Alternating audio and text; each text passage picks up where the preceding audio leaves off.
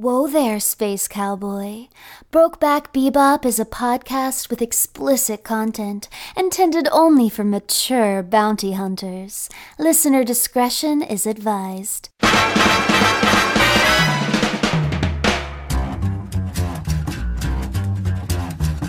Listen to all 40 steamy sessions of the show right now by supporting Brokeback Bebop at patreon.com/can'tdisappointpodcast.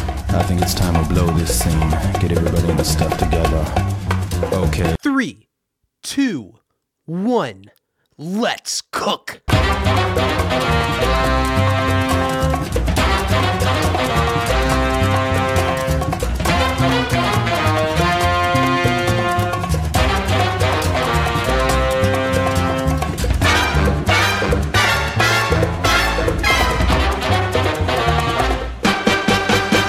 Steven, did you hear about this Applebee's deal?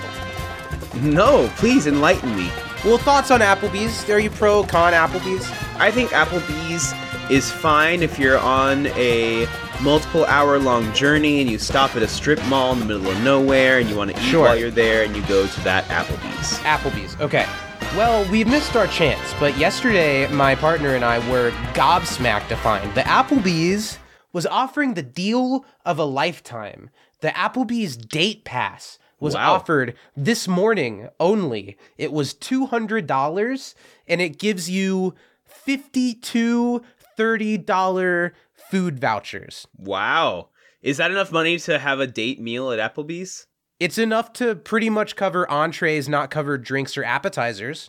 Okay, that's nice. So Lil and I went down this whole Applebee's math thing. Uh-huh. It was $200 for 52 meals, and it came out to that's over $1,500 of food. Yeah. But you got to so eat then Applebee's we did the math 52 times. That's of how once many a week.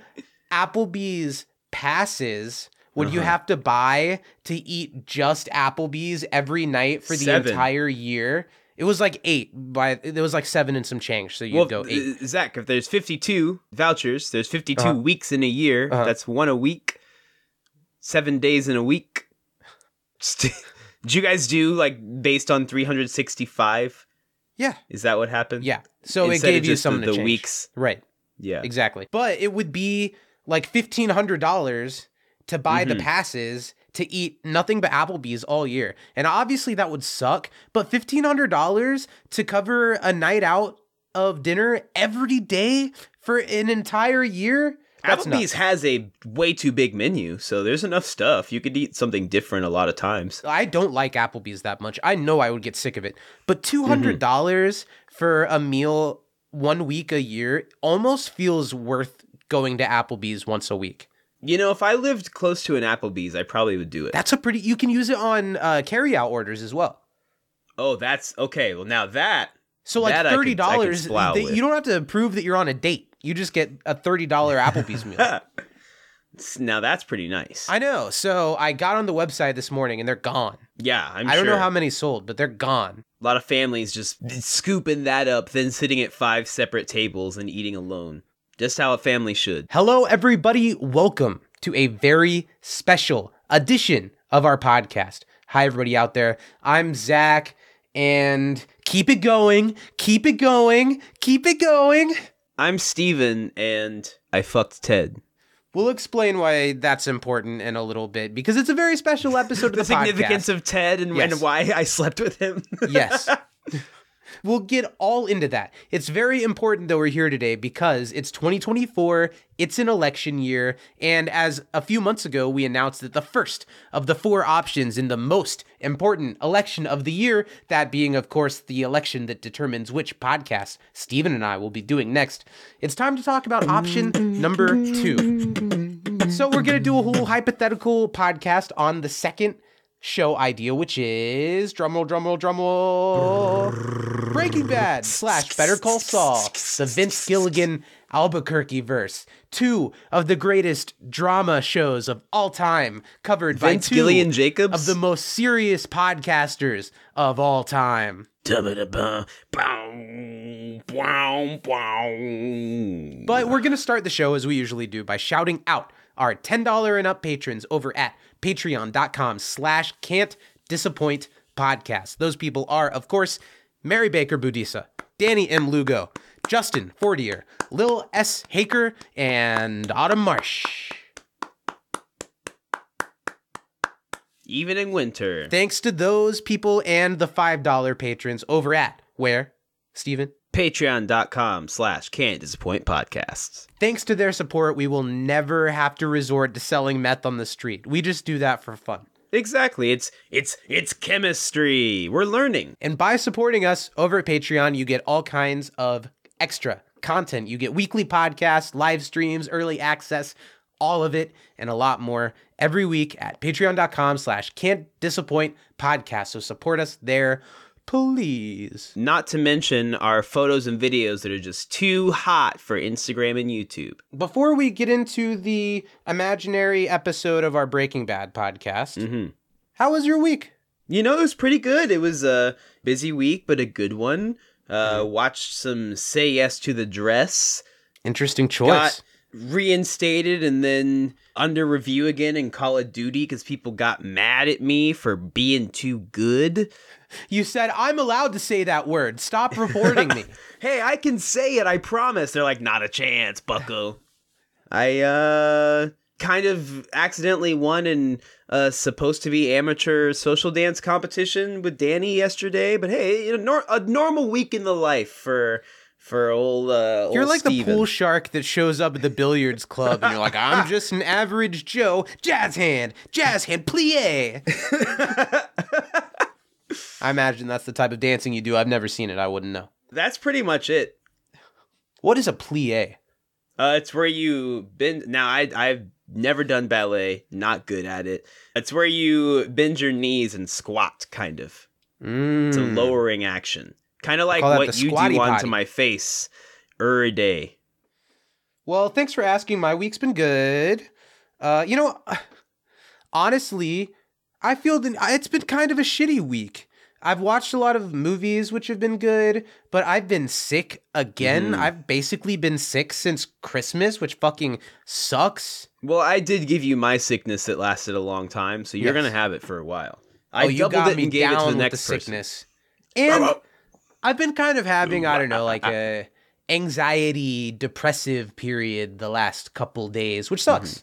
So, I don't know, everyone out there, take some stock on your mental health.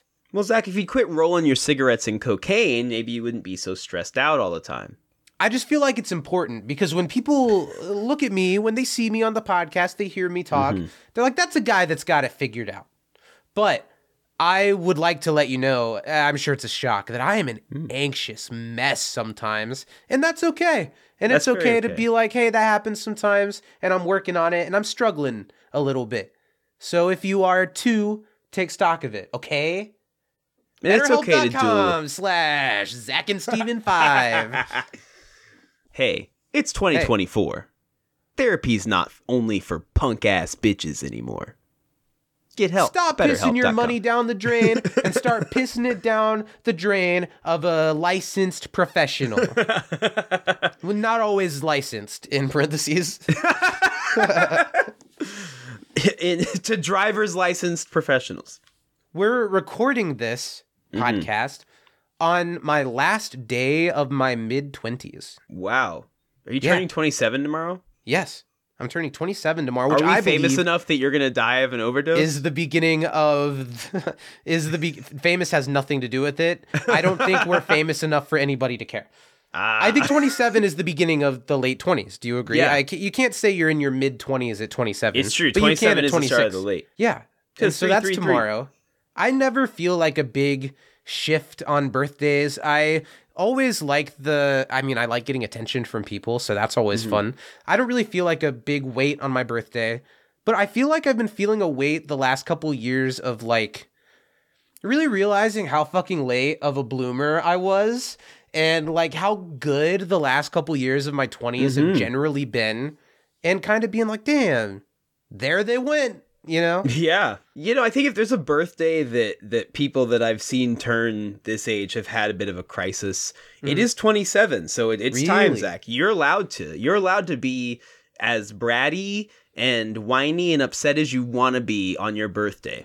when you turn 27. Like, I want you to be real problem for everyone around you. I I'm want gonna you to make march it in everyone that else's problem. Applebee's and walk right up to the bartender and say, "It's my birthday. You better give me a free shot." I'm 27. I'm suddenly aware of my impending mortality. I'm going to make it everybody else's problem in this Applebee's. Yeah, you should make everyone go on a really expensive destination trip, but then not have any money the whole time and be like, well, Yeah. I mean, it is my birthday. I'd love if someone PayPal got me this. at Pruitt CC. You should still like pin your dollars to your shirt like kids used to do in school. Did you ever see that? You're saying kids pinned dollars to themselves at school? So this was not a thing that I ever did, but I did see people that on their birthday would walk around school with money safety pinned to them. Because I guess it's in some homes, it's tradition to like pin all the money that you get to yourself. I don't really understand it. I don't know. I don't think this is a thing, Stephen. Why would having money out of your clothing pinned to you in a public school be anything but trouble? It's your birthday. What if you're like the bully on your birthday? Like, pin your fucking lunch money to my sweater. Come on. You better wish me a happy birthday tomorrow. Punk. You know, my birthday is tomorrow as of recording, and it's like the third or fourth thing on the list of what I'm excited for tomorrow. Yeah. Like, I'm excited for Oscar nominations, one. Mm-hmm. By the time this podcast comes out, it'll be out. I don't know what's nominated yet. I'm very, very excited. Number two, I'm going to see the touring performance of To Kill a Mockingbird. That'll be fun, and it Atticus, coincided with my birthday. It wasn't purposeful to do it on my birthday. And then, like, number three is probably, like, taking a shit at some point in the day. Mm-hmm. Then number four is the day of my birth. Are you at the point in your life where you don't have to do, like, mandatory family dinners on your birthday where you have to meet with them? No. You'll get, like, a phone call and a Maybe. Venmo and Fingers call it a crossed day? not. I usually get a very sweet call or voicemail from my grandmother, sometimes in which she sings happy birthday to me. That's really Which is cute. sweet. Yeah. And then you call her back and you're like, hey, you were a little flat through that, so I'm going to need you to do that again so that when you pass, I can play a better recording. I need you here. Hey, could you and Granddad agree on a key next time, please? Well, is there anything else that you'd like to talk about before we become a different podcast for an hour? Anything we need to cover? It's been really cold, Zach. Stay warm. It's really cold in Chicago. Tuesday, It's the not wind quite chill as was like cold as negative it was 24. Last time that we spoke around here, it has been cold. There's been a lot of snow. We've had some snow. Yeah. That's what negative you 24, wanted to bring Zach. up. Here's what I'd like to ask you. You as someone who tertiarily is hearing Oscar buzz and movie buzz, Yeah. and me as someone who's like watching it, what are you most hoping, whether it's a performance or a movie, to get some recognition tomorrow? And people will know what got nominated so they can check our work. I would like to see Ryan Gosling get nominated because I think that'll happen. that I want there to be more comedies that get recognized at the Oscars. It doesn't need to only be sad movies about slavery and death, because I think funny movies are really important to film. Well, I mean, look at what won last year. I mean, it was a movie that was about death and heavy stuff, but it was also a very, very funny movie. Yeah. And then I would like Across the Spider-Verse, I really hope is nominated and taken seriously. And I think it'd be cool to have 2 anime movies nominated. Well, Spider-Verse best is definitely going to get something. nominated for animated feature, but I think there are people that are hoping that it might cinch a couple other nominations, which would be I think very it big. deserves A Best Picture nomination, but it won't get it. Well, and I think that here's what that's not going to happen, but that needs to happen at some point. Animated movies need to be recognized for directing and cinematography, because it is a thing that goes into it, and the shot composition is in Across the Spider-Verse is one of. I mean, there are visually moments in that I think are unparalleled in feature-length media. I think the problem is that it's like branches and unions that vote on these things. So it's like the director's branch of the Academy that nominates people for Best Director. And I think there's a bias. Mm-hmm. And I think that... Well, because you didn't take the film yourself and knead it into a circle and then play it. Kneaded it into I a don't know circle. how. I don't... so, Zach, something about me, I don't really, like... How does movies work? Mm-hmm. I understand capturing visuals. But even though I literally like majored in music production for my time at Ball State University, no idea. I don't understand how sound is captured.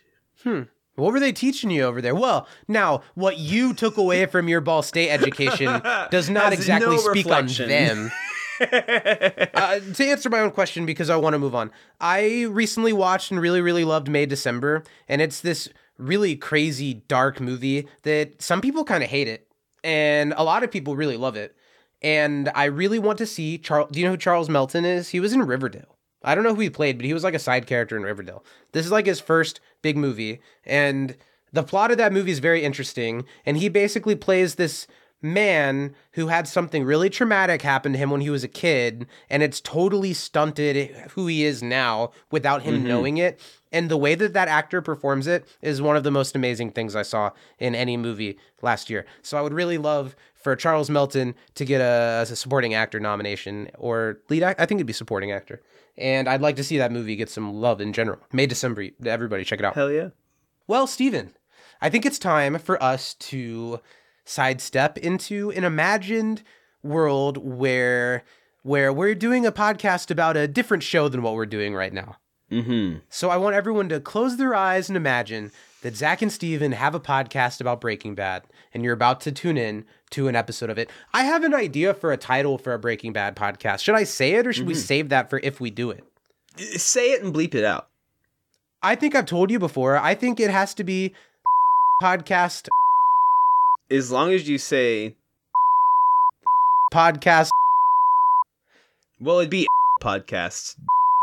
And I say Breaking Bad, but of course the plan would be to do Breaking Bad and Better Call Saul. We'll talk a little bit about Better Call Saul at the end of the podcast today. But for this moment, we are going to focus on Breaking Bad. Steven, why don't you hit the big old button and we'll start off our Breaking Bad podcast. I will hit the proverbial meth pipe. The video people are going to know I'm not really hitting a meth pipe here.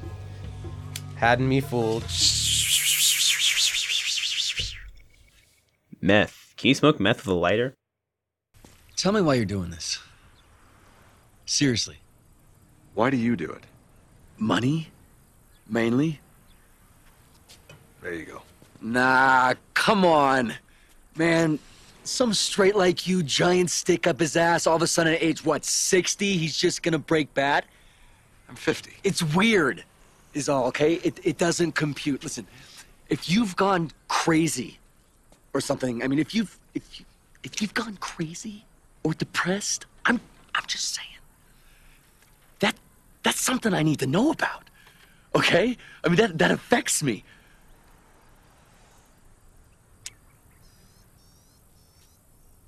I am awake.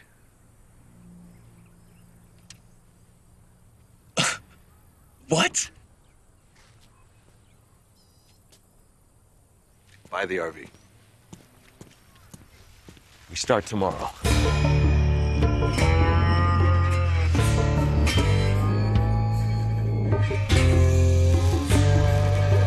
Mr. White, yo, I'm walking here. Pinkman, Jesse, Yo, Mr. White. Do you think I don't know. like, Aaron Paul started and delivered the lines like, yo, Mr. White, what's up? And they're like, no. More. Give me more. Vince Gilligan's like, give me more. Aaron Paul is great as Jesse. There are some moments in the pilot that do give theater kid playing drug addict.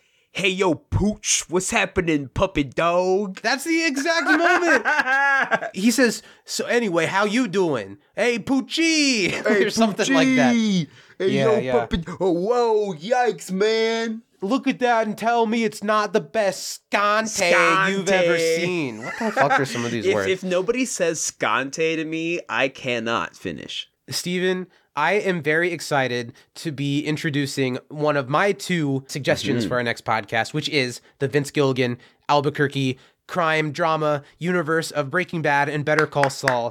Two of the greatest dramatic series of all time, two of my absolute favorite television series of all time, another show that we bonded over in the past, and a show that I would be deeply, deeply excited to dive into with you and to see what kind of nonsense we'd bring out of it. What do you think? Like you said, this is a show that we bonded over. We watched this show. My first time through the show was watching it a lot with you. And, you know, I owe a lot of my love for this show to you. I've seen it all through twice, which, you know, isn't a ton, but is enough to know how good it is and how much I love it. And it's, I think, one of the greatest shows of all time, and one that really didn't necessarily initially ignite, but cemented my love for this type of show, which is so Absolutely. cool. Before I found Breaking Bad and got into it, I got into Breaking Bad in the year between the two halves of season 5. So they aired the first half of season 5, which ends with Hank finding out on the toilet. Oh, shit, yeah. Right? And then they waited a whole year before they went to the next episode, which is the one where Walt and Hank are in a garage together. And if you think you don't know who I am, tread lightly. You know what I'm talking about? Yeah, that's some real, like, There's a the whole waiting whole the year. year between, that's some real anime shit to do. That's wild. And that was the year that I fell in love with the show, because there was so much hype around the Yeah. show. So I watched all 4.5 seasons to get ready for those last 8 episodes, and then absolutely savored those last 8 episodes as they aired those 8 weeks. And I don't know why you wouldn't have been there, but I had like a group thing at my house for the finale. I had like a finale party, and there were like 6 people like cheering at moments in the finale as if it was a sporting event. Yeah. Which makes Breaking Bad in its finale a piece of television history for my life that I will absolutely never forget. It's very important to me. Hell of a program. I even remember in those 8 episodes, there was one of the episodes that Aaron Paul was like live tweeting, and he tweeted out the phone number to a payphone and was like, I'm going to be taking calls this whole episode while it airs. Did you call? And I remember trying to call over and over and over again. And now that I'm thinking back on it, what would 17, 18-year-old Zach have had to say if he answered? Wow, I'm just, you know, I think you're so talented, and I have this screenplay I'm working on, and I think you'd be perfect to be my love interest. Do you remember about how old you were when you watched the first episode about the same time then? I think the show was done when I started it. I definitely started, like, watch the first episode with you, because you were like, you had to watch the show, so good. So it might have been when we were at Ball State, probably. I feel like we watched it. That you hadn't watched Breaking Bad? Well, no, because we watched a little bit of Better Call Saul while you were at Ball State, and you had definitely seen all of Breaking Bad. Then it must by have been then. when I was at home then, so... Because I remember watching a Must have been couple when we were in high school episodes then. of, like, the first couple episodes of Better Call Saul in your dorm room. Yes. A la when we watched Good Will Hunting together in your dorm Yes. room. Yeah. So I must Man, have we'll been talk in high about school Better then. Call Saul at the end. I'm excited. Yeah, it must have been in high school then when we watched it together. But it's really good. I remember I was pretty bought in immediately. I know that some people are like, oh, you know, you got to get to the... I think the pilot of this show is great and really hooks you into everything. And this is such a show that there are so many moments that I was so shocked and left like unbelievably like, whoa, that just happened. They can do that. Holy shit. There's just so my many God. incredible moments in this show that I think Yeah. about on a regular basis. So I quotable. will always remember, like with a lot of moments in Breaking Bad, the first time I watched Ozymandias. Oh, yeah. And I watched it as it aired, so there were commercial breaks. And the commercial break after... Can I spoil Breaking Bad? I think at this point you can say what happens. Because I'm going to spoil yeah. Breaking Bad. We're going to talk about spoilers. And I think if we did the show, we would spoil some things because it would frame how we talk Absolutely. about previous events. And I think that's expected. That's fine. Yeah. That scene that ends with like Walt Jr. has a knife. Yeah. And Walt Jr. and Skyler are tussling on the ground. It's dead silent. And then Walt leaves with the baby as Skyler screams in the middle of the Yeah. street trying to block the car. Commercial break. That's wild. That's crazy. I genuinely had to get up and like walk around, and Yeah. I even, bless my mother's heart, I went to the other room where my mom was watching TV, and I had to be like, I know you don't know what any of this means, but I've got to unload for a second. And I did. And she was like, okay, honey, press play on Hallmark Channel. But you started talking about being into it from the first episode. So that's a great segue to talk about the first episode. We're not going to get as deep into the pilot of Breaking Bad as we typically would. Of course, if we do this podcast, we're going to get really deep into these episodes, but we're going to have a loose conversation about the pilot of Breaking Bad. I had no idea how to single out one episode of Breaking Bad. And you haven't seen enough of Better Call Saul to pick a random episode of Better Call Saul. So we're going to talk about the pilot of Breaking Bad. You said it hooks you from the beginning, and some people say that it doesn't.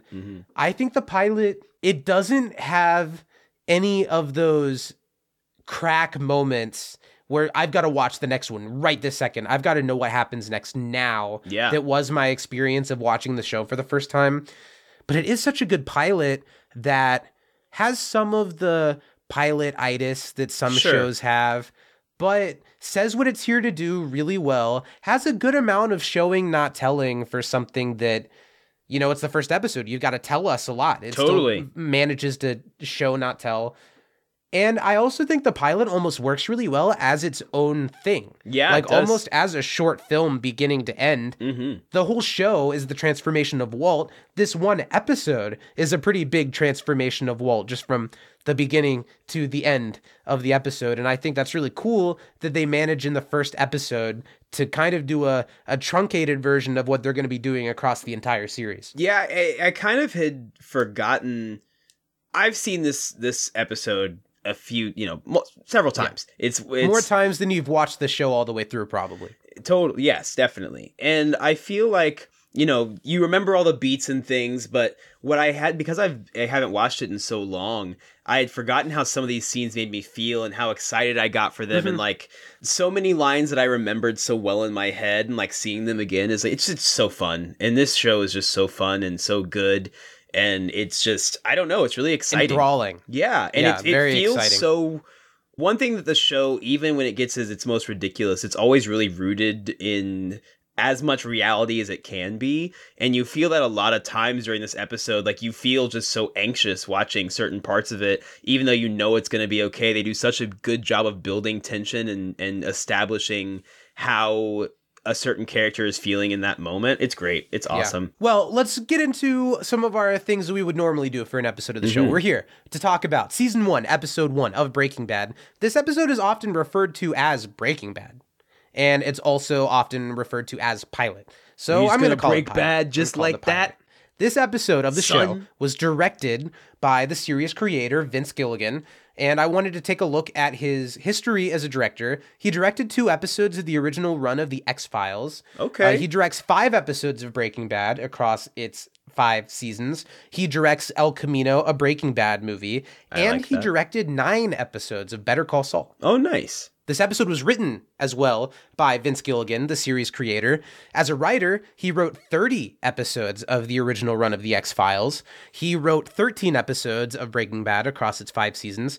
He was the co-creator of a show called Battle Creek that was on during Breaking Bad. That was like a buddy cop, or like a cop drama starring the progressive guy, who's the guy in the commercials that's gruff? And he's Allstate? like, I don't even know how to describe. Maybe Allstate. Yeah, the Allstate guy. He's in good hands. Black guy, deep voice? Him. Not black guy. Oh, white guy, scruffy face? Sure. Mayhem. Yes. It starred him, and it was a cop show that only lasted 1 season that Vince Gilligan co-created. Vince Gilligan also directed El Camino, a Breaking Bad movie, and 4 episodes of Better Call Saul. This episode aired almost to the date as of time of recording, 16 years ago on January 20th, 2008. Wow, really close. Yeah, really, really close. It's kismet. It's fun how things work out that way sometimes. Yeah. Let's go all the way back to 2008 for just a second to talk about what the number one... Oh, did I mention... I think I skipped over this. When I was talking about the things that Vince Gilligan wrote, Vince Gilligan wrote the screenplay for Hancock. What? With Will Smith. That's so funny. I forgot to mention that, and that was a what for me too. That he really only has a handful of credits outside of his universe. He's got X-Files and the script for Hancock. Okay. That's hilarious. So January 20th, 2008, let's talk about the number 1 movie. This number 1 movie is a film that presents itself as found footage and spawned 2 sequels that were we're not... looking at Cloverfield. Yes, and I was going to give the fun fact that both of the sequels in quotation marks, for Cloverfield were not written as Cloverfield scripts. They were chosen by J.J. Abrams and had Cloverfield kind of added to them. Interesting. Yes, 10 Seems Cloverfield like Lane, kinda- which is excellent, actually. And the You've said Netflix that. original, The Cloverfield Paradox, which I have never seen. And know I've that never seen existed. the original Cloverfield. Have you? You haven't. I saw Cloverfield. I didn't see the Yeah. sequel. 10 Cloverfield It's Lane fine. is great. I've never seen Cloverfield. I remember the commercials when it came out. Yeah, I think you can do found footage well, and then you can do found footage obnoxiously. And I think Cloverfield's a little obnoxious. Well, let's see Personally. what people thought of it. It was the number one movie Yeah. this week, January 20th, 2008. Let's start at Rotten Tomatoes. To find out this answer, I had to do Rotten Tomatoes' job for itself. By the critic score, it said not enough data for tomato meter, right? So So you then I do the scroll math? down to see, are there only a few reviews? And there's like 270 critic reviews, but not a tomato meter score. So I had to do math. You counted all 278 and came up with a score? No, at the top it says like Oh, how many are positive? How many number are of not? reviews, number of fresh reviews, number of rotten reviews, and I took that and made a score. Nice. So, Cloverfield, the original, what do you think critics thought of it? 54%. It is higher. Ooh, 65? It's quite a bit higher than that, even sitting at 78%. Wow. Okay, J.J. Abrams, the hot shot of Hollywood at the time. Or the up and coming Yeah, at the time. I don't think he was up-and-coming quite at the the time. hot shot yet. And then he did Star Wars, and everything kind of went downhill from Well, there. his Star Trek was good. Into Darkness, shit goes crazy. Star Wars, not great. We've talked about that we like Force Awakens. Oh, he did Force But, Awakens, yeah. Force Rise of Awakens I like. Skywalker. Yeah, Ugh. kind of undoes all the good. So 78% from the critics on Cloverfield. What do you think the audience has to say on Rotten Tomatoes about Cloverfield? lower. Higher or lower? Okay. Lower, 68. Correct? Hey! Correct. Wow. 68% from the audience, 10 lower from the 78% critic score. What about Letterboxd? Do you think higher or lower than the audience of 68%? Here's what I think is going to hurt its score on Letterboxd. It's Okay. either people like you who've seen 10 Cloverfield Lane and went back and watched it and were disappointed, or people that watched it, then saw 10 Cloverfield Lane, then rewatched it when the Paradox came out and were like, oh, this isn't as good as I thought it was, gave it a lower score. I'm going to say 60% even. You are close. It's a little higher. 62% even. The Letterboxd score is the exact same as the Rotten Tomatoes Oh, audience at 68%. Okay. Not okay. bad. I'll buy it. Maybe I should watch Cloverfield. And you Sure. should watch 10 Cloverfield Lane. It's good. I'll check it out. Is it scary? I hope it's scary. Is it a little scary? 10 Cloverfield Lane is tense. They're Okay. like in a bunker, and John Goodman is this like weird old guy who's telling them he's like saving them from the apocalypse. And the whole thing is There's there no anything apocalypse, actually yeah. going on outside? And they start to doubt him, and it's Cloverfield, so you can guess if Yeah. things are actually going on outside or not. Nice. The number one album on January 20th, 2008 is a album from one of the most highly regarded rock acts of all time, and one that I've tried but never successfully gotten super into.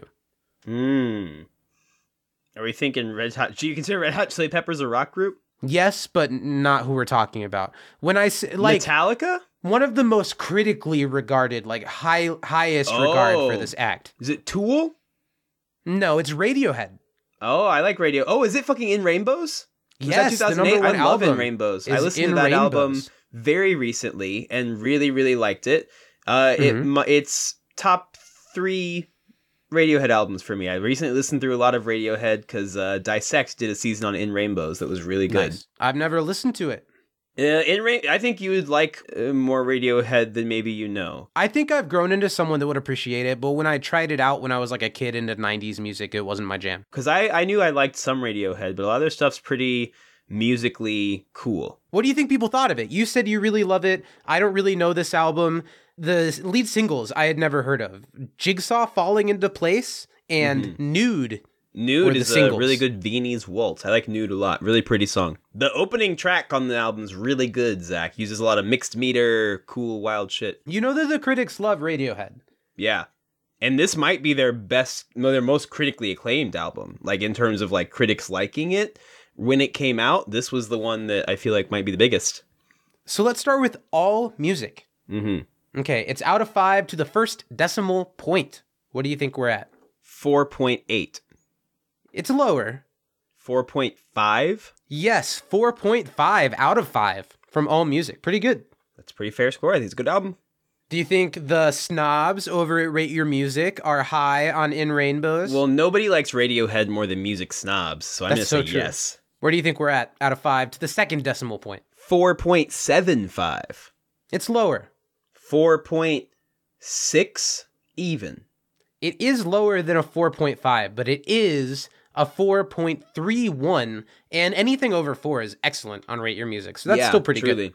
Nice. Good Should album. I listen to this album specifically? Do you think it would turn my Radiohead tides? Maybe. I mean, I listened to their first 3 before listening to this one, like in preparation to listen to it, but it's not necessary. All right. Well, I think you'd like it. that brings us back to something else huge. Another big landmark that occurred on January 20th, 2008, the airing of the first episode of Breaking Bad. Steven, we haven't really discussed how this segment would work if we did Breaking Bad. Today, we're loosely talking about the pilot, which totals at 58 minutes long. Yeah. How long should I give you to recap the episode? Well, we've got close to 3 times the length of episode, but I'm not going to ask for 3 times the length of recap. I think I should get at least like 33 seconds. The thing is, the more time you get, the more detail I expect. But the less time you get, the more challenge it is to get everything out. Yeah. A minute is too much. Too much. 20 seconds is way too short. Way too short. We're going to meet in the middle of 40. Okay, I'll take 40. I can use 40. You've got 40 seconds. Seems a little People. long, but I'll try. Wait, I haven't even introduced the segment. Did Steven watch the episode this week? Steven watch the episode this week? Chili P, Chili P. Hey, Poochie. You've got 40 seconds on the clock. Are you ready to tell everyone everything that happened to the T in the first episode of one of the most iconic television series of all time? I'm sure gonna try, I guess. Okay. It means very little because this is hypothetical at this point. Yeah. So, on go, your time begins. Are you ready? Can you rate me on scale? Like, instead of a letter grade, can you give me a different element from the periodic table corresponding to its elemental number? No. Yeah, fair enough. On go. 3, Yeah. 2, 1, go. Mild-mannered chemistry teacher Walter White is turning 50. He's kind of in the doldrums of his life, but now he's got cancer and money problems. He's working a second job at a car wash, so he goes on a ride-along with his brother-in-law, cop, and sees a former student that was selling meth, so he's like, I can make a lot of fucking money doing that, so he teams up with former student to make some meth, but they gotta sell it. Turns out former meth partner's mad, so now they're gonna point a gun to him because they think they're cops, because he saw him when he got arrested, but then everything goes haywire. Walt's a chemist artist, makes some crazy good meth, but he also makes mustard gas, phosphoric gas, to pass out the guys and kill them. And then the cops are coming, but Walt's gonna shoot himself, Stop. but there's no bullets. You didn't do bad. I think I would have liked more of the Walt and Skylar side Sure. of the episode. Maybe a mention of Walt Jr., maybe a mention of beating up the kids at the store. Great scene. Forgot about There are a that. couple of things I think you could have mentioned. I think you did okay. You gave me a lot of the main plot. Yeah. And I don't really have much of a curve to grade you on a 40-second recap, so I think that's good enough to be a B. B for Breaking Bad. Thank you. B We're just gonna break for bad like that? Bromium. Is that an element? That is. Nice. Let's move on into the next segment, which is going to be our trivia. I've gathered 9 trivia questions for you based off of the pilot of Breaking Bad. I know you have more, so why don't you kick it off? What color is the belt on the pants from the opening scene? Ooh, brown. Yeah, you got it. It's a brown belt. I thought you were going to guess white studded. At what time does Walt lie awake in bed after the opening titles? 3 a.m.? No. 5:22. 5:02 a.m. 5:02. What is Walter's zip code? I figured you'd know the address, maybe not the zip code. Negra Arroyo Lane. I don't know the house number or the zip code. 308, I think. The zip code start with a 7? My mom saw the Breaking Bad house when she was in New Mexico. She throw a pizza on the roof? You know they have to put a fence around it these days so nobody throws a pizza on the roof? I believe it. I'd throw a pizza up there.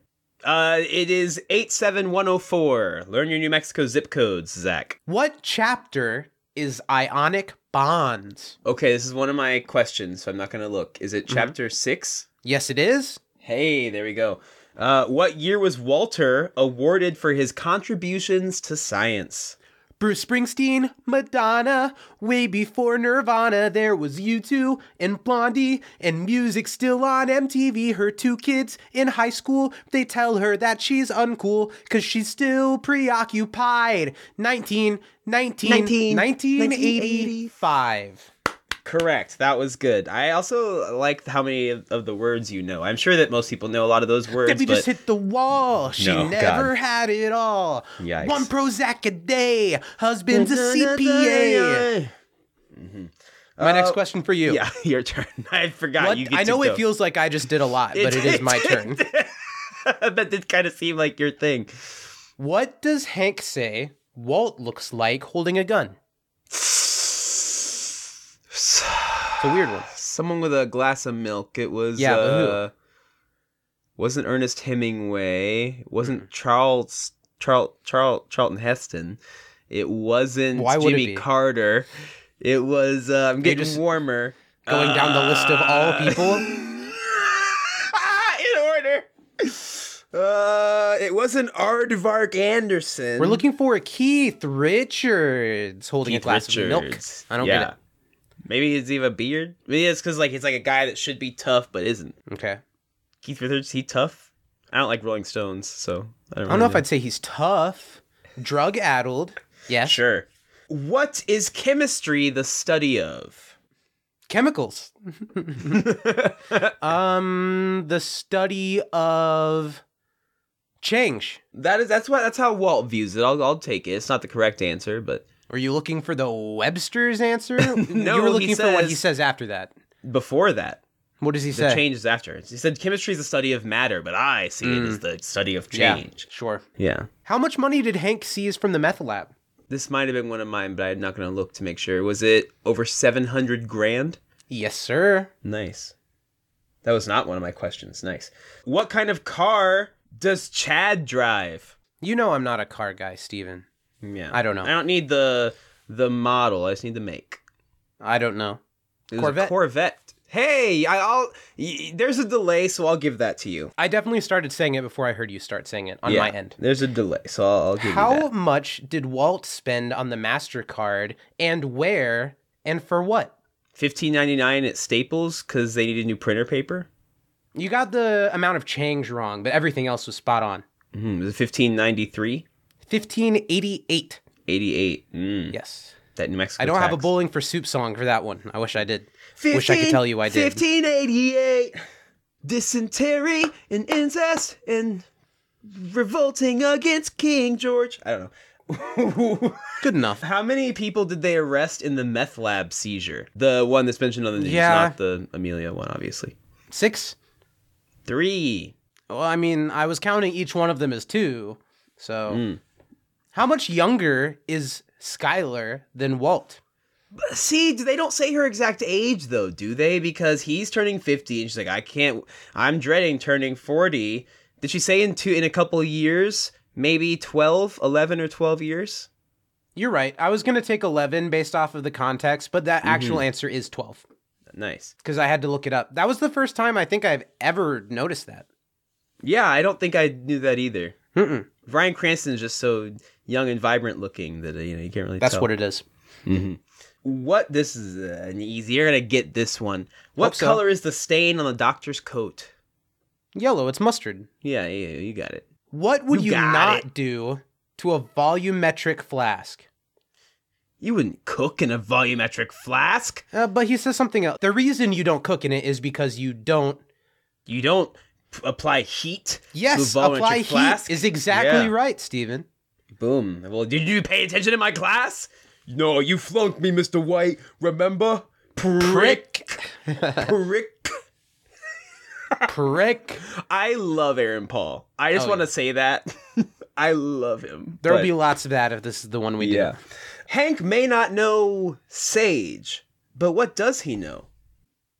Dick cheese? Oh, you got the words right. Cheese dick. Cheese dick. Mhm. One who, the purveyor of said dick cheese. Yes. Is the cheese dick. Is himself. the cheese dick. Sure. Is that like the Hank cheese saying touch that from Diary of he a Wimpy has Kid? cheese dick? I think he called his co-cop Was this before or after the racial slur? before. Okay.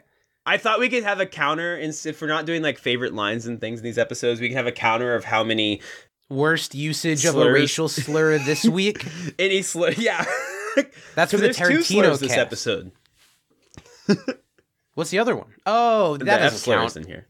Just because you say it doesn't mean it doesn't I'll count. give Aaron. Zach. Jesse, Lil and I had this conversation as we were watching the episode. Jesse says, I'm going to say the word because I have the ownership. I've taken ownership, but I do not mean to offend. Jesse says the word faggot, and I think Jesse gets the pass because Jesse is clearly a trans man.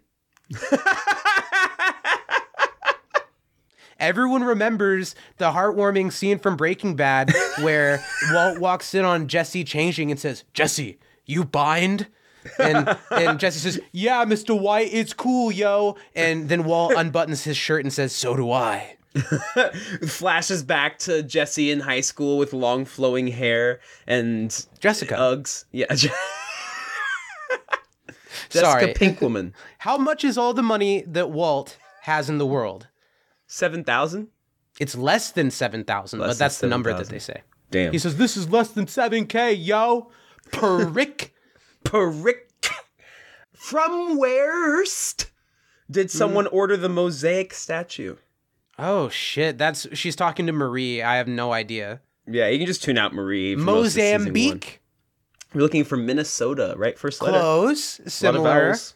I've only got one more for you, so I'll get it out of the way. How does Walt Jr. describe the fit of his jeans? Pretty good, I guess. No. A little tight around here. No. A little loose in the ankles. They're pretty shrunk. Pretty He says yeah, they're what pretty the fuck shrunk. does that mean? Yeah, they're pretty shrunk. I will say this, if I were either of Walt Jr.'s parents and there were some fucking busters making fun of my physically Busters. special needs kid in the store, I would go to jail that day, Zachary, because that shit is not okay. Well, and Walt should have, but he didn't because he's white. He's a white, yeah. Well, Literally, and if he went, Walter "Ugh," White at the was end of it. black, this show would be 10 minutes long. You'd be done. It would be, well, first of all, he'd get to the hospital, and instead of saying, like, in the range, like, my insurance isn't so great, he'd be like, man, you gotta let me out of here. This is like $600, and I don't have insurance. Then he gets to the hospital, and they would have been like, nah, you're fine. I think it's just growing pains. And he's like, I'm 50 years old. And they're like, I think you should just take some ibuprofen. And then he would be dead in a couple weeks because they would never have diagnosed him. It would have been a way different show. Not as fun. Very different show. How many milliliters 700. is the Keldal style recovery flask? Is that right? Is it 700? No. 70. No. 7. No sevens. 777. Neither but I don't know. of the units of measurement that he discussed had a 7. It was Okay. 800 milliliters. I was close. Sure.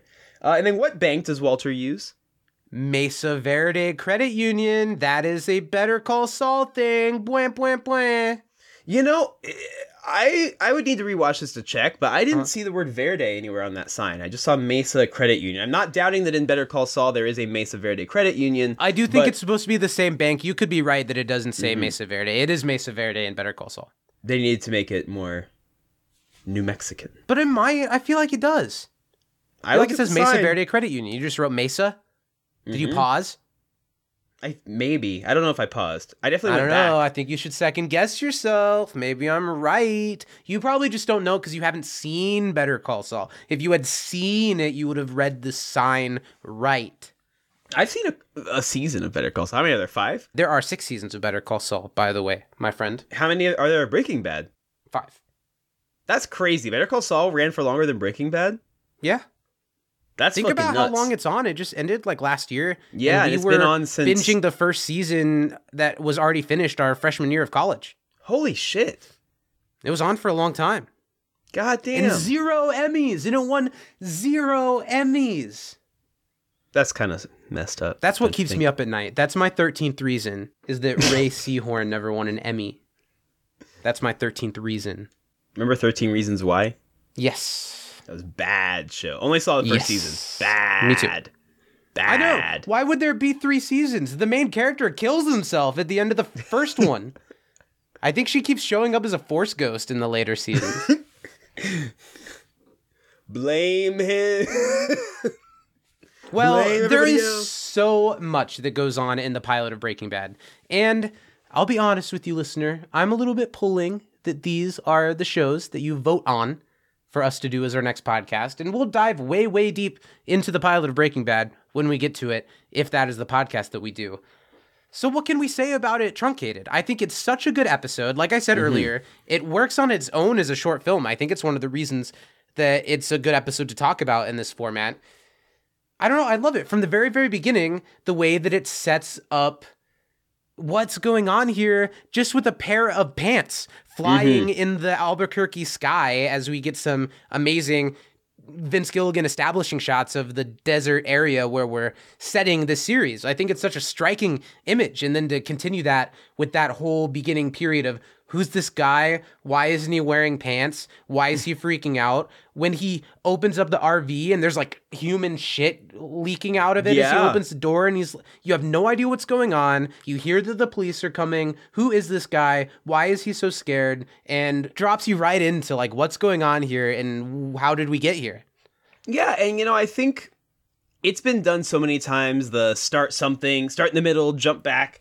But I think this is, at least in terms of TV show pilots that do that, which there are still even a number that do that. But I think that this one does such a good job of showing something so specifically out there that if you haven't seen the episode, you'd have no way of knowing what the hell's going on at all, even if you knew what the show was about. Yeah. And I think the way it gets there is still unexpected, even when it gets there. I think that it all is just really cleverly done. The framing, the shots that you see, having seen the show, every single place that they're at in this episode brings back so many memories. Itself. Yeah, even just different places in Walt's house, the pool, so many specific times where you see like even just like the sun rising or like the middle of the night when someone I don't know. It's just so.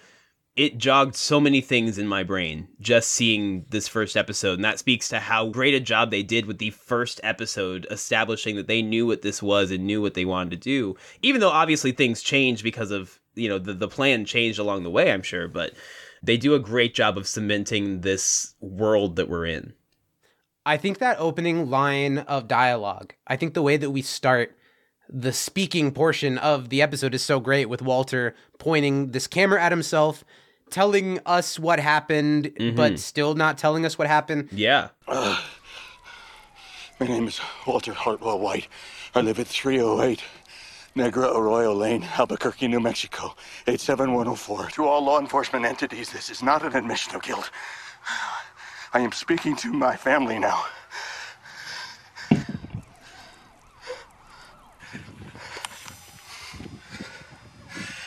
Skylar, you are the love of my life.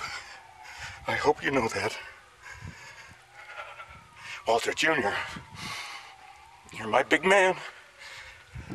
There are going to be some things that you'll come to learn about me in the next few days. I just want you to know that no matter how it may look, I only had you in my heart.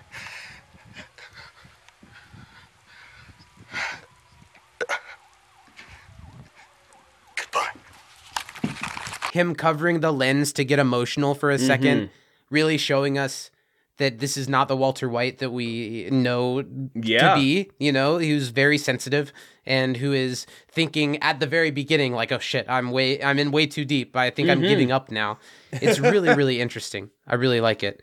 Yeah. And the line that really speaks out to me is him saying, no matter how it may look, I only had you in my heart.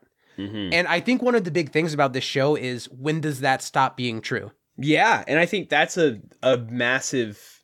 Just watching this, you remember certain moments where Walter takes a massive leap into what he becomes. And it's really almost sobering to see, again, where he started, since I'm so far removed from that. Yes.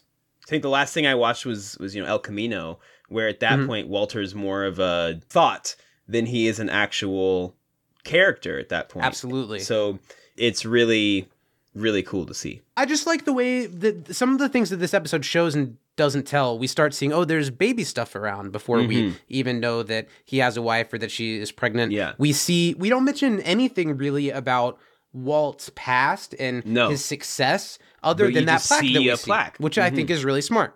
So we kind of see what their house is like and what this family is like as he's doing this like really, I don't know, this like walking in place type exercise and hacking up a lung the whole time. And it's his birthday. One of the most iconic Breaking Bad things, because they return to it late in the series, is the age in bacon on top of the eggs.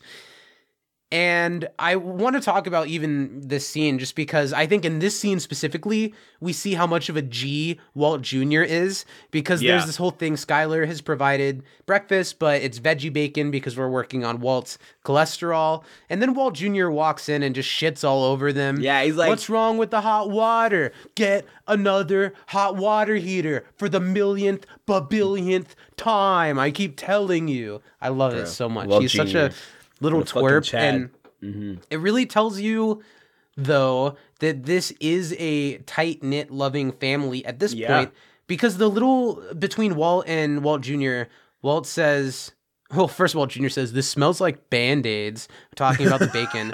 But then he asks his dad, "How does it feel to be old?" And his dad says, "How does it feel to be a smartass?" And he says, "Good." And then they all like smirk. So he is this sarcastic asshole kid, but everyone's kind of in on the joke. Yeah, and I think they that's find nice. it charming enough still, for now. I had the thought, when we see Walt teaching, which is the next part, he's in class and he's talking about chemistry. Is this day one of school? Because he says, "What is chemistry the study of?" If they've been in this class for more than one day, that shouldn't be the question he's asking. Well, I think it's probably earlier on in the school year. It's still pretty, summery looking. They're in New Mexico. Sure, but it still have some season change, I think that's more of a like, okay, class, how have you... Because they're in chapter 6, so they've at least, true. gone Ionic decently into the chemistry stuff. So it might be like a check-in, like, all right, what is chemistry the study of? Like, he expects them to know the answer. It wasn't like a... No. And they Chemistry don't. They fall with the thud. Yeah. The fire thing is cool. We changed the color. I would have been entertained by that. The kids kind of were for a minute. Walt's little run about what chemistry is, I think the line in here that speaks most to the truth of the show is when he says, "It is growth, then decay, then transformation," which is this show. Walt grows, then he decays, and then by the end he's transformed. He says, "This is fascinating." I think it's a really great line. What do you think about fucking Chad? Fuck and Chad. how he calls out Chad. Of course his name is Chad for canoodling. He says, "Hey, is there anything wrong with your seat?" It's such a teacher thing.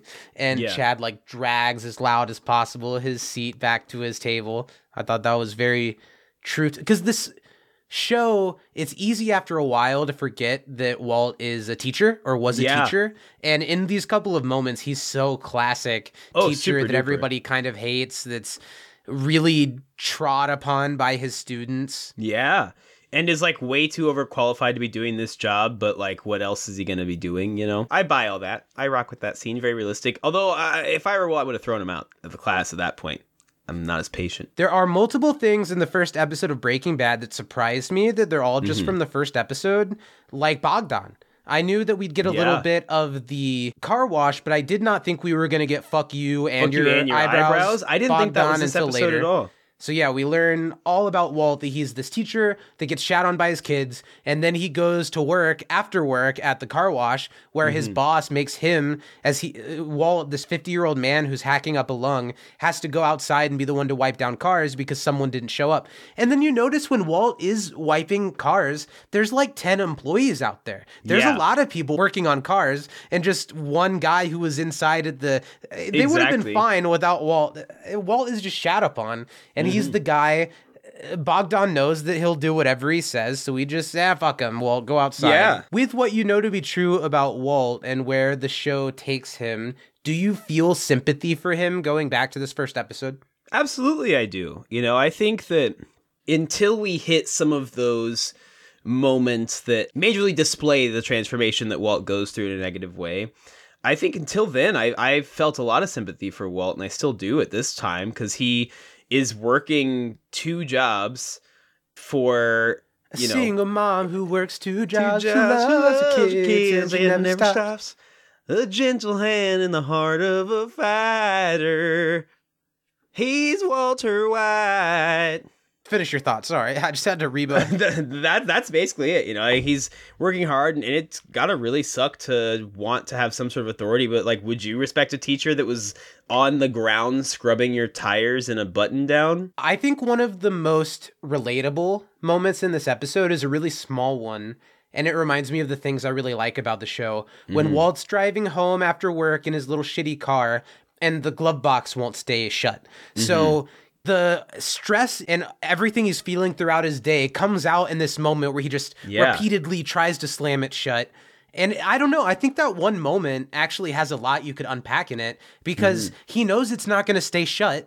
This is his piece of shit car, but he's just, I don't know. Hammering it away at it like he is every day. He knows that his life sucks. He's got to keep plugging away. Exactly. I think that's actually a really big moment for just being a small thing. And I think we've all probably kind of been there before. Yeah. You just have to kick the thing a couple of times. There's the moment in, I think, the first episode of Better Call Saul where Jimmy kicks the shit out of a trash can and leaves this dented trash can. I think it's a really nice moment, really telling of where he is here. And then he comes home and it's a surprise party. But when the door opens, you can tell that he's got this I just had the shittiest day. And he's not pleasantly surprised by the surprise party. He has to take a beat and then put on the face that he's pleasantly surprised by the birthday party, as Skylar's saying, "You are so late," and he has to, okay, fine, you threw me a party. Marie, the couple of bits of Marie that we get in this episode, she is such a fucking bitch. Yeah, Marie fucking sucks. From the beginning, it's someone is being nice and pouring themselves a glass of wine. And, "Oh, Skylar, you're barely showing at all." And Marie's like, "Yeah, she is." Or they ask her, "Marie, doesn't she look great? Can't you not tell it all?" You could tell a little. Yeah, I think it shows the bitterness and jealousy and kind of disdain that she may have for Skylar, because Marie is married, doesn't have any kids, and, we don't know right now in the show whether she wants them or not, but it almost seems like she's kind of, resenting Skylar because she's getting this attention that she's not getting. Which is interesting, because if you want to go Marie versus Skylar, I feel like Marie has the most interesting life. Yeah. Because of who her husband is and because he's on TV. We meet Hank in this scene, and we're going to skip ahead. I think we should make a big skip so we can get to Jesse in the later part of the episode. But Hank makes such an appearance he just really is such a presence from the first second you see him, and I hate him. Yeah, hate Hank with everything I have. But you can't deny that he is such so charismatic. Yeah. I think it's so funny that it's Walt's party and Hank makes it so about him, from with all showing his off cop his friends there. Glock 22 to everyone and then passing it over to the kid. I think that's a really human moment. The son playing around with the gun and Walt being like, "I don't know about this," and then holding it and not and being comfortable when we already know that we're working towards him pointing a gun straight out. It's a really nice moment. Yeah. Hank proposes a toast to Walt, and then Hank even makes everyone, gather and watch him on the news at the exact moment. That's so wild to me at Walt's birthday party that he's like, "Hey, look, guys, I'm on the news. We really bagged one." So we're going to skip ahead a little bit because this plants the seed of Walt going on the ride along with Hank. Do you think Walt's a little messy in dropping hints of what he's interested in this episode? Or do you think because of who he is, it's fine? I think as of who he is, it's fine. And I think that to Hank, it reads as, oh, well, my dork brother-in-law is finally getting some action in his dull-ass life. So, of course, he wants to get up close to it and taste it because my job's so awesome that everyone wants a lick of what I've got to offer. He's a lot messier than he will be in the future all over this episode, though. Yeah. And I like that. I appreciate I that do too. because he is Walter White. He knows what needs to be done. He knows how to cover his shit, but he is new to this world and is not used to being the type of guy that the law will be watching over. So, he lets a couple of lines drop throughout the episode that even a few episodes from now, I don't think he would. Mm-hmm. So, obviously, we want to talk about the most important thing in this episode, the introduction of the two-person team, which is, of course, Walt's sad birthday hand job from Skylar while she's on her laptop doing eBay listings. I think that scene is so excellent, and I have to mention it because there's some great comedy in this episode, and a lot of it is in this scene. The watching her meticulously working his dick under the covers while neither of them ever break concentration in the conversation that they're having. Oh, Walt, you really need to paint. I'll paint, okay? I'll paint. You said you didn't want me to do it because I will. And the whole time, just the continued yanking, it tells you so much about their relationship. It tells you so much about where Walt is. And it's funny. It's really funny. I think it's very funny. Keep it going. Keep it going. Yes! 56! 56! And then there's a quiet, awkward beat that because this is an hour-long episode, they can have them just kind of look at each other for a second. And Walt, in really pure shock and horror, is staring at her like, what the fuck? So, Walt's been coughing this whole time. And the next day at work, after his party, after the sad hand job, he's lifting a heavy basin at the car wash. I also think it's interesting that they show that he fixates on like a beautiful woman for a second. Then he coughs really hard and takes a second and passes out cold, flat on the ground. I think that pass out performance is great from Bryan Cranston. The mouth open, fall hard. I think he really committed to that. We'll pass over the ambulance scene because we already talked about that. I say we jump forward, then jump back. Because if we jump forward, we'd jump over the diagnosis of lung cancer, the whole impetus of the show. He's got cancer. And I kind of feel like where this is going, because I'm having fun talking about this episode. I would love to be able to talk through all of it. You only get about 10 more minutes of it this week, guys. If you want to see us dive into Breaking Bad like we'd like to, this is what it would look like, and I will not end this podcast feeling satisfied about having gone through the pilot, and if you want to correct that, you'll have to vote for it in a couple months. Right? Edging you. So I'm going to stop recapping. We'll come back to the recap if we get to do the show. Let's talk about Aaron Paul and his performance as Jesse in this episode and the beginnings of that duo and how great they are from the beginning. What do you think? I think from the moment they see each other, there's such almost like a spark that flies between them where there's some sort of relationship. There's already a history here that we don't know a ton about right away. But I think that, we see these polarizing figures, and from their first interaction where Jesse's hiding behind a car with a fucking tire iron and Walt's like, I'm here, I'm alone. Listen, let's, and how they both try and kind of posture at one another, but then they also know each other enough to not believe the other one's bullshit. And I think that is the basis that this relationship is built upon, is their trust and lack thereof in each other. Yes. And the ebbs and flows that goes through. And that already in this episode is shown so clear so many times, be it Walt telling Jesse not to do the drugs, or Jesse trying to go find somebody to sell to and it going sour, and Walt still trying to be like, well, all right, doing all these things. And I think that their relationship is just so human, but also so from the surreal. Beginning. Yeah, you love it. And obviously, that the plan was to kill off Jesse at the end of season 1. Because this season was affected by the 2007 writer's strike. It was supposed to be 13 episodes. They had to cut off after 7 because of the writer's strike. So they never got to finish season 1 the way that they wanted to. And they had all this time before they started season 2 to air the show, to realize how much that connection is the show, and to work off of that. I think Breaking Bad could have still been great without... If they had made that decision. I can just imagine the episode where Jesse dies and how much it affects Walt and how big of a driving factor in the show that is. But from the very beginning, that there it's the way they talk with each other and the way that Jesse says something naively dumb but kind of sweet, and Walt says something catty, bitchy back at it.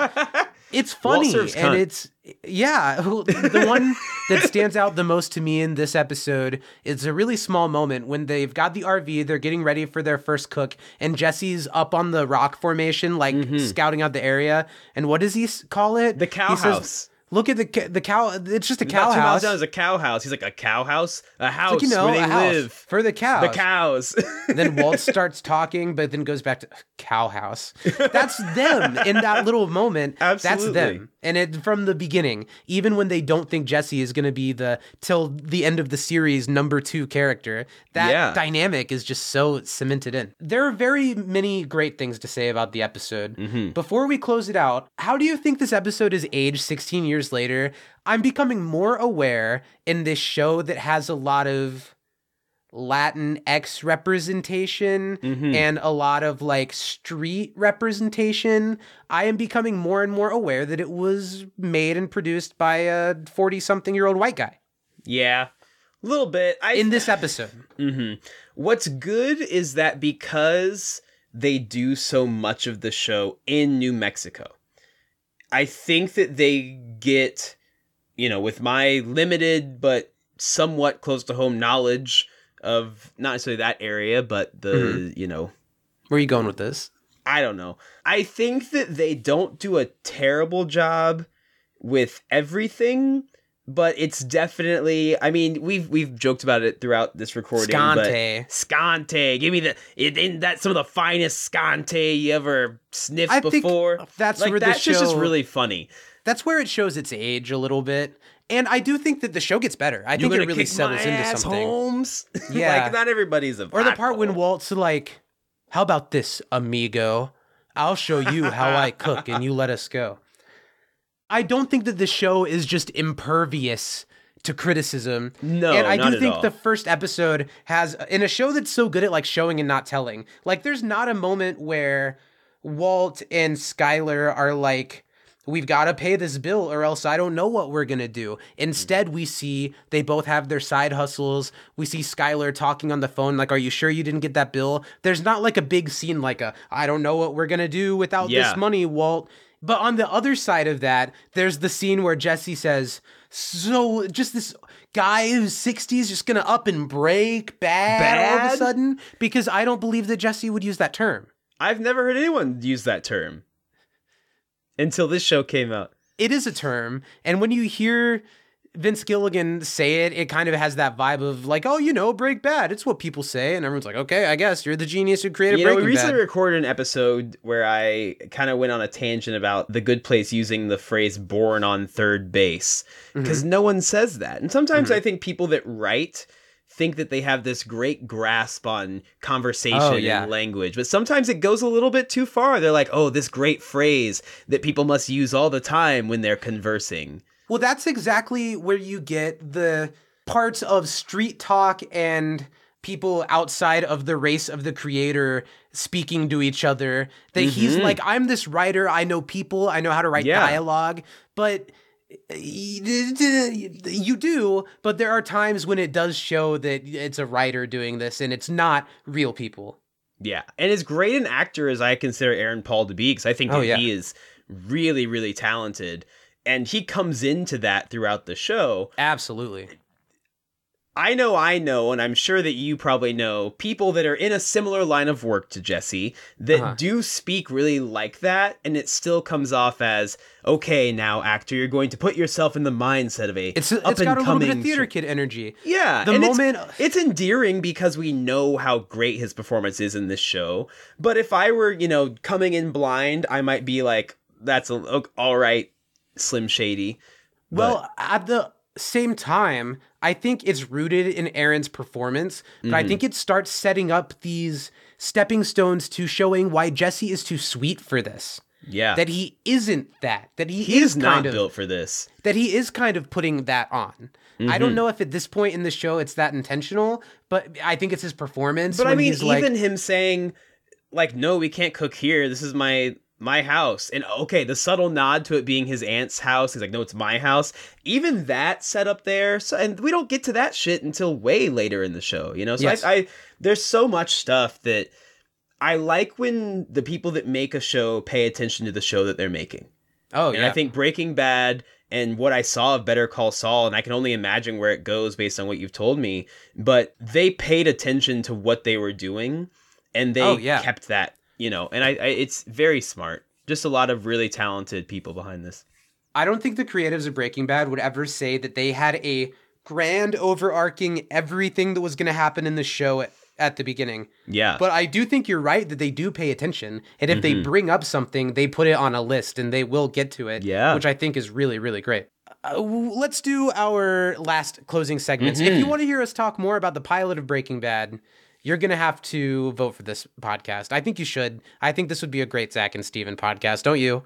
It'd be so incredible. It'd be so fun to talk about, and I think it'd be just such an awesome journey to go on, connecting these two fantastic shows and reliving the parts that I have and living the parts that I haven't seen yet. Yes. So very, very cool. One last thing. The Jesse moment that read the most theater kid to me was specifically when I don't think anybody who has a dependency on crystal meth issue is going to say, rubbing hands together, I gotta try this. He felt like a little kid. It didn't feel like someone who was like itching to do a line. I feel like Jesse should have gone to do a line and Walt stopped him, but instead he's like, is it supposed to read yummy, right now is that I've Jesse... gotta try this. At this point in the show, is Jesse more a casual, frequent user, or is he a scratching himself addict? I don't know. I don't know. Yeah, that's the question. I Meth heads, think they're just like us. Yeah, I don't know. Well, sorry, meth instead users. of doing Good Place, Bad Place, or an MVP for Breaking Bad, I think in each episode, Steven came up with this name.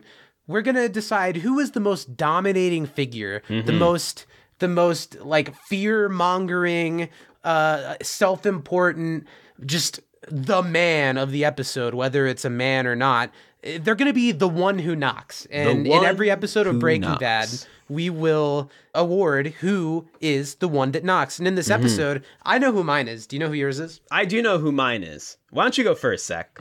It's Skylar. Skylar for you. Because she is just owning everything in that house. She can say anything. She can do anything. She can like have Walt like making that face and like have him just tiny in the palm of her hand. And she can be thinking about 20 other things at the same time. I think in this episode, Skylar is the dominating figure of the marriage, of their household, and of the episode. I think it is Skylar. Okay, so I did not think you were going with Skylar. I thought you might go Walt Jr. for giving it to Skylar and Walt at the beginning of the episode, which we didn't even get to really talk too much. I guess you kind of did about Walt beating the shit out of a kid for making fun of Walt Jr. Yeah. So which leads me to mine. I give it to Walter motherfucking White this week, and not anything to do with, you know, him making awesome meth or, you know, that, but because he straight up went in there and beat the shit out of a fuckface that was much bigger than him, and then like was like, come on, fuck with me. And then he went home later that night and was so ravenous in the bedroom that his wife said, Walt, is that you? What a fucking, that adds more to why Skylar is mine, because that's the most belittling thing you could say to your husband. You bet. No, like that. Oh my God, this cock feels great. Who the fuck could that be, Walter? What an awful thing to say in a moment of genuine passion with your partner. Is that you? That's why it's Skylar. She's a boss ass bitch. And everybody hates Skylar. I think if we did a Breaking Bad podcast, I'd really want to follow how earned is the Skylar hatred and how much of it is sexism, because she's just I think it is sexist that people hate Skylar, because I think every negative thing that she does. I hate Skylar at points, but I also like get and understand almost everything Skylar has done in this show. In most of its Walt's warranted. the one that's doing shit for no reason. Skylar is put in a position and sometimes acts badly. Another reason, though, why Walt's the one who knocks. This man has been in the business for 6 hours and already has killed 2 people. That's fucking thug as shit. And then laundered the money. Well, Zach, spoilers, but he thinks he killed 2 people. That's true. And for him being, I don't know, you see the seed. This is where we'll end this conversation. You see the seeds of Walt wanting to be the guy that he becomes when he's staring his fate down with a pointed gun when he didn't even need to. He's like already like, I'm ready to do this. And same when he has to defend himself and act quickly without giving away. And like, that's such a smart thing. That's your first Walter playing 3D chess. The convincing these guys, I will show you so I can kill you, and have them not know that he'd even be able to think of doing something like that because they're the guys with the guns. I think that's such a good moment. And I love when Walter says, will you please put that cigarette out? And he like smirks and blows the smoke in his face. And then you can see the change He's like, in oh, Walt's I'm going to face. kill these motherfuckers. Yes. Yeah.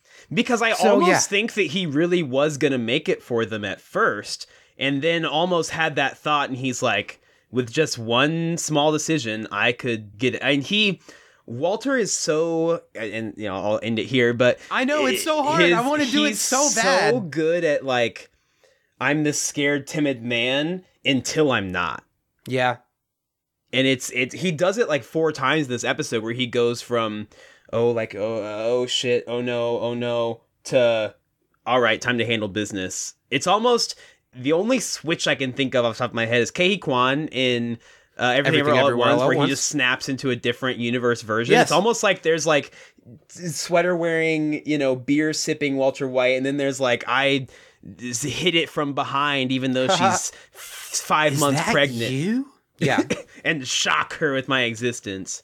So Walter was your one who knocks. Mine was Skylar. I think that's good. Yeah. If you want to hear us talk about the rest of the Breaking Bad pilot and the rest of Breaking Bad, revisit it together and dive into it deep, consider voting for Breaking Bad and Better Call Saul as our next podcast later this year after we reveal the other 2 great options, which I would also be happy to talk about. Or if you want, vote for I Think You Should Leave, which I would love to do a podcast about.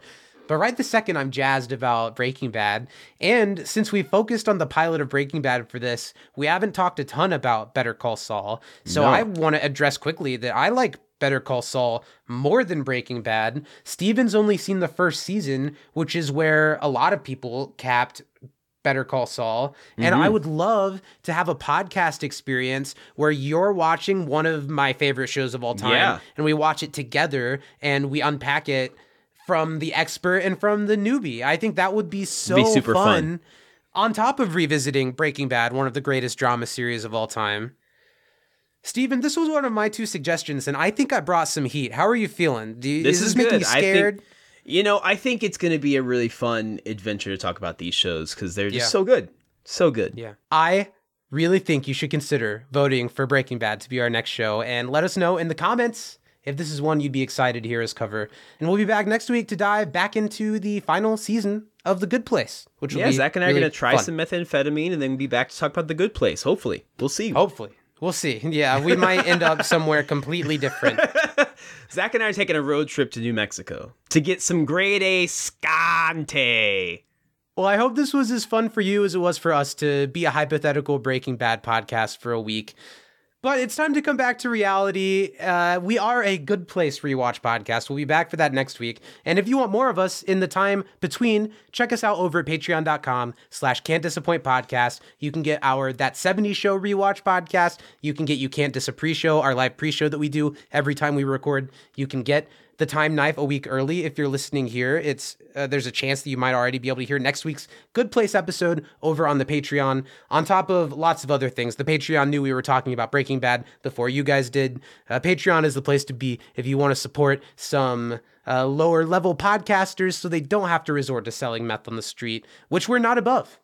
Not above it at all. I'll do it. I'm ready to go. Where else can the people find us? Well, if you really need to cook, come find us over on Twitter and Instagram over at Time Knife Pod. We're also on YouTube under the whole name of the show. Just search us up into the Time Knife. You'll find us. You'll find this, along with lots of other fun stuff that we've done in the past.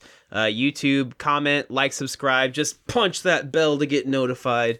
It helps out. Yeah. Well, what should be our Breaking Bad from inside the Time Knife?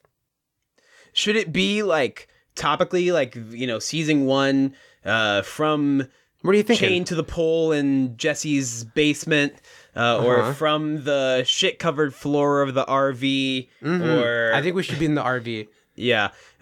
From the phosphate gas-filled RV... From asphyxiating in the Breaking Bad meth RV, Black Lives Matter. I'm Steven. Yeah, I guess. I'm Yeah, Zach. Yeah. Well, then I tried to get you to say it, and you didn't say it, so I had to I was step supposed to in. say it after you said it. I don't know. From inside Bogdan's eyebrows. Great. Black Lives Matter. Yeah, say it not in a silly voice. I'm Zach, I'm Steven. and we love you very much. We'll see you next week, whether you're joining us on the Bebop feed or the community feed or the Time Night feed. Thanks for hanging out with us, and join us next week back on Into the Time Night. Say my name. Well, Steven? Yeah, you know who I am. Is that you? Bye, everyone. Have a good week. We love you. Bye. Now it's 2:30, long gone the rendezvous. Now it's 3:30, time made a fool out of me. Now it's 4:30, oh baby, can't you see? No use in waiting no more. It's a time in tragedy. Think it's 9 when the clock says. Thanks for listening. Support this show and our podcast network at patreon.com/can'tdisappointpodcast, where starting at $5 a month, you can get immediate access to all 40 outrageous sessions of Brokeback Bebop. See you next time, Space Cowboy.